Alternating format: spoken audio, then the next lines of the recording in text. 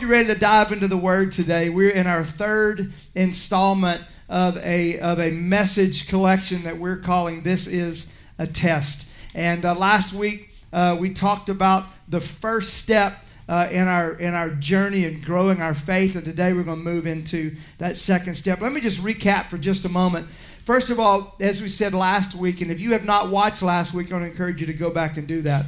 First of all, everyone is born with faith. Romans tells us that God has dealt to each one a measure of faith. The Bible talks about faith being as a grain of mustard seed, which is just minute. It's very small. This collection of messages is all about us growing our faith from something that is small, something that is minute, something that is immature, to a grown-up or a full-grown faith. Okay. Last week we discussed that our faith grows when we're tested. We found this, that James talks about it, and then 1 Peter talks about it, that our faith grows when we are tested. So in other words, the purpose of the test is for us to grow our faith. And I don't know about you. Yes, I do know about you because I pastor you, and I can tell you that we want to be people of grown-up faith. Amen? Yeah. Amen. How about those of you here in the studio? Do you want to be a people of grown-up faith? That's right. Amen. Yes. There are 4 phases to full-grown faith. Number 1 is belief. This is what we talked about last week. The second one today we're going to talk about is trust. Number 3 is hope. And then finally, number 4 is when you step into full-grown faith. Last week we talked about belief. John 3:16, for God so loved the world that he gave his one and only Son, that whoever believes in him shall not perish, but have eternal life. This is the basis for Christianity. You must believe. Right. So today, if you're watching and you're not a believer, we're going to give you a moment here at the end of this time together for you to become a believer in Jesus Christ. For you to confess with your mouth and believe in your heart. We're going to give you an opportunity. But for those of you that are believers, that is awesome, but there's more for you. Come on. Yes. There's more for you. Sometimes I think we as believers think there's more for unbelievers. No, there's more for believers. That's great. Let me show you why. James tells us this. James 2:9. You believe that there is one God. Good. Even the demons believe that and shudder. Okay. Wow. Belief in God puts us in the same faith level as the demons. Okay. Now, I'm not talking about salvation here, okay? I'm not talking about that, because that happens at belief. When you believe and you confess with your mouth, that is when you're saved. I'm talking about us growing as sons and daughters in our faith. Okay. I'm talking about you and I having more access and more authority to our Heavenly Father. Wow. That's what I want to see us do. And I want to ask you a question. Are you ready to grow?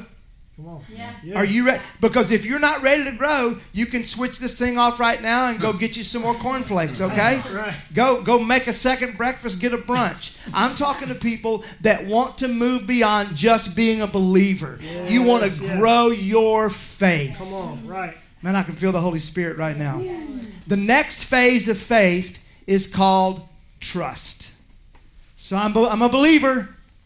Now I want to go to the next level, trust. Once you believe, Jesus says something like this: follow me. By the way, did you know that when you start following him, that's what takes you from being a servant of God to being a son and daughter of God? Wow.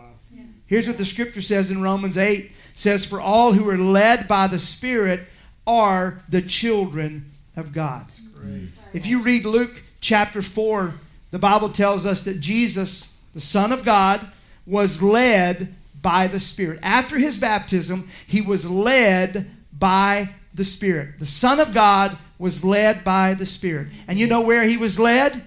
Into the wilderness. Okay. Right. Luke chapter 4 tells us that the Holy Spirit led him into the wilderness. How's that for a marketing plan?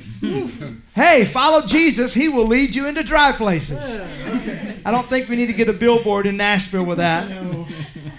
Jesus went into the wilderness for one reason, and that was to be tested. Remember, we're talking about the test. Jesus was led into the wilderness to be tested. Jesus had just been baptized in Luke chapter 3. He hears the heavens are ripped open. And he hears his heavenly Father say to him, "You are my son, and in you I am well pleased." Wow. What's the first thing that Satan says to Jesus when he tempts him in the wilderness? "If you are the Son of God." Wow. Jesus had just heard his Father tell him, "You are my son." And the first question Satan asked him is, "If you are the Son of God." You see, troubles test your title. Okay. We go through testing and we go through trials because God doesn't just want us to have a label on us. He wants it to become part of who we really are. That's great. You see, it was something that was spoken over him by his Father, but was it his identity yet? It was a title, it was a placeholder, but was it his identity? And the reason it's so important that you go through testing so that your title can turn into an identity is because your identity determines your destiny. Wow. If you do not know who God's called you to be and what he wants you to do, you're never going to fulfill everything that he has for you. That's why this is so important. Do not waste this testing time. Okay. Let it grow your faith. Let it help you become everything that God wants you to be. So to move from belief to trust, our faith must be tested. I found as a pastor that many people believe, but not everyone follows. Okay. Because following him requires trust. That's great. I believe, but as soon as he starts beckoning you to follow him, it's like, yeah, I believe, all right. I believe I'll just keep believing from right where I am, right here. Wow. Right. And then others begin to follow him. They get excited. But as soon as the vegetation starts turning brown and they start tasting sand in their mouth, and suddenly the fertile forest starts disappearing, and then you start seeing more cactuses, you know what I'm saying? Right. Yes. That's when you start rethinking this. I'm not sure if this is right. See, there's a reason it's called a walk of faith. Okay. It's step by step by step, trusting him. Wow. You know, trust is not an easy thing because you don't know where you're going. I've heard people in this time, if I knew when it was going to end, if I knew when I was going to get my job back, if I knew that I wasn't going to get sick, if I just knew. That's the thing about trust. It's not trust if you know. Yeah. For it to be true trust, you can't be certain. That's why it's called trust. I believe that trust is faith that says, even if it does not work out the way I want it to, I'm still going to keep following you. Okay. Wow. You ever read the story of the 3 Hebrew children? If not, you should. Daniel chapter 3. The Bible tells us that the king made a giant statue, and he commanded everyone, it was a statue of himself, and he commanded everyone in the nation to, when they heard the music, to bow down. But there were these 3 young men, these 3 friends of Daniel, and they were these young godly men, and they wouldn't bow. They stood as the entire nation bowed. They stood. Shadrach, Meshach, and Abednego. And here's what the scripture says. The king gives them another chance. And they turned the fire up hot, so hot that the guys that were stoking the flames, it killed them. It was that hot. Right. And the king said, you got one more chance. And look at what the scripture says. Daniel 3:17. They said, if we are thrown into the blazing furnace, the God whom we serve is able to save us. He will rescue us from your power, your majesty. But even if he doesn't, we want to make it clear to you, your majesty, that we will never serve your gods or worship the gold statue you have set up. Come on. Ladies and gentlemen, I believe that these 5 words are some of the most powerful words in Scripture. But even if he doesn't. So good. Yeah. So good. Yes. I believe in him, but I trust him so much that even if he doesn't deliver me, he must have a purpose. Yes. What about Job? You remember the story of Job? God took the gloves off and let Satan have his way with him. Took his family, it boils all over his body, infections, destroyed and took away everything that he ever had. And his wife at one point, I believe it because she was watching her husband suffer in such misery. She said, oh, come on, why don't you just curse God and die? Wow. Just stop this. This is killing me watching you be this way. And yet Job said this, though he slay me, yet I will trust him. See, that's the kind of faith I'm talking about. Moving from being a believer to being a follower who trusts him. Look at the faith chapter that we read last week during my daily Bible reading, and I've referenced it a couple of times during this message collection. Hebrews 11 and 13. All these people, now remember, we've been talking about the heroes of the faith, these powerful, amazing people. All of these people died still believing what God had promised them. They did not receive what was promised, but they saw it all from a distance and welcomed it. They agreed that they were foreigners and nomads here on earth. You see, trust is believing even if you never see it. Wow. Wow. The way that you walk through a time like this, the way you walk like they did, is they realized that God had more for them than where they were. They were foreigners and nomads. That meant they were going to keep on traveling until they finally saw what God had promised them. Even if they never saw it in this world, they knew that God had made a promise for them. See, this is the power, what I believe God is calling us to do. God is calling us to be our people that we're not looking for a sign and a wonder before we believe. Sure. Right. The Bible says these signs will follow those that believe. It doesn't say the believers follow the signs. Right. And we're looking for, God, show me a sign, show me a sign. I believe that he will. But I believe the signs are going to follow those people that said, I believe you so much and I trust you so much. I'm going wherever you go. Whether you perform a miracle today or not, I'm all in. Come on. Trust is hard. Believing is the easy part. Once you can figure that out, man, okay, I'm ready. Trust is the hard part. That's that next step where you're standing on the edge of a cliff and you're about to take a step and you don't know that anything's going to catch you. Trust is the Apostle Peter stepping out of the boat into the raging storm. That's trust. Trust is also found in Mark 9, where a father with a tormented child came to Jesus. And Jesus said, do you believe I can do this? And he said, yeah, I believe. And Jesus says, anything is possible if a person believes. And the father instantly cried out. Now listen to this. I do believe, but help me overcome my unbelief. I was always intrigued with this scripture. Never really understood it until I did a deep dive on the original text, which you know, if you've heard me speak, I love to do. I do believe, but help me overcome my unbelief. That word unbelief in the original text is this, not trusting. So I believe what this man was saying is, I know that you can do it, but help me to trust you even if you don't. Yeah. And I look at the faith of John the Baptist, who got his head cut off. I look at the faith of the Apostle Paul, who got his head cut off. I look at the faith of Peter, who was hung upside down. I look at the faith of John on the Isle of Patmos, who was boiled in oil alive, and then put on this island, deserted. And then sometimes I look at my own faith, and I wonder how strong mine really is. Wow. Wow. I believe that God has allowed this to happen in our world to see how much do we really trust him. Come on, let's move beyond believing. Let's follow him. Yes. Let's trust him. Wow.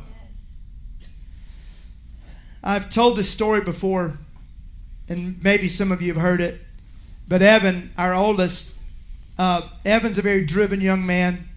The Greek word for that is hard-headed. He's got his own way, and he was that way as a kid. Well, Evan went to something that they did at school where they did a trust fall. How many know what I'm talking about, a trust fall? You know where you stand and you just fall straight back and the people are supposed to catch you. And so Evan, we were outside on the driveway one day and there was this stone wall and Evan jumped up on it and said, Dad, let's do a trust fall. Okay, let's do it, buddy. Let's do a trust fall. And so he turns around, he leans back. You there, Dad? I'm here, buddy. And I get my arms back and he falls straight back. I catch him. And he says, let's do it again, Dad. Do it again. Do it again. Ran back on that rock wall and he did it again. Let's do it again, Dad. Do it again. Back up. Do it again. Do it again. Let's do it again. And I'm telling you, it's probably 10, 12 times. And about this time, my back's bothering me a little bit.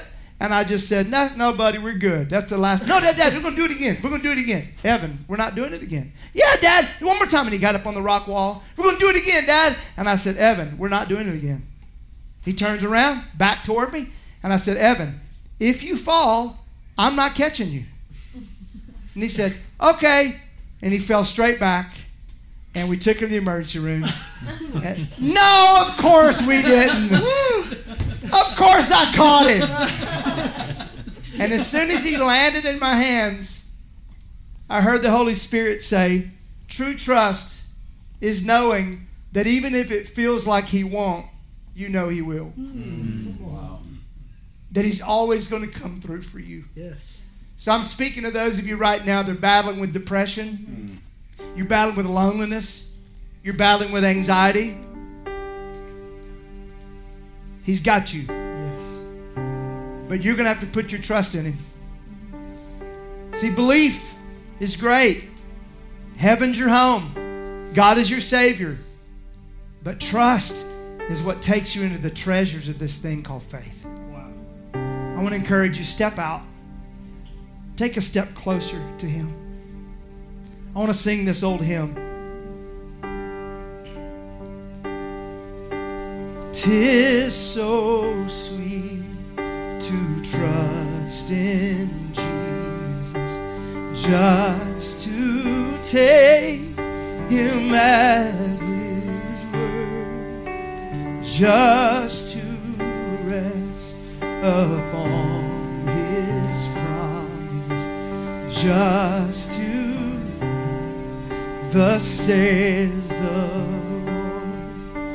Jesus, Jesus, how I trust him, how I proved him more and more. Jesus, Jesus, precious Jesus, oh, for grace to trust him. Sing it out, say, Jesus, Jesus, how I trust him, how I prove him more and more.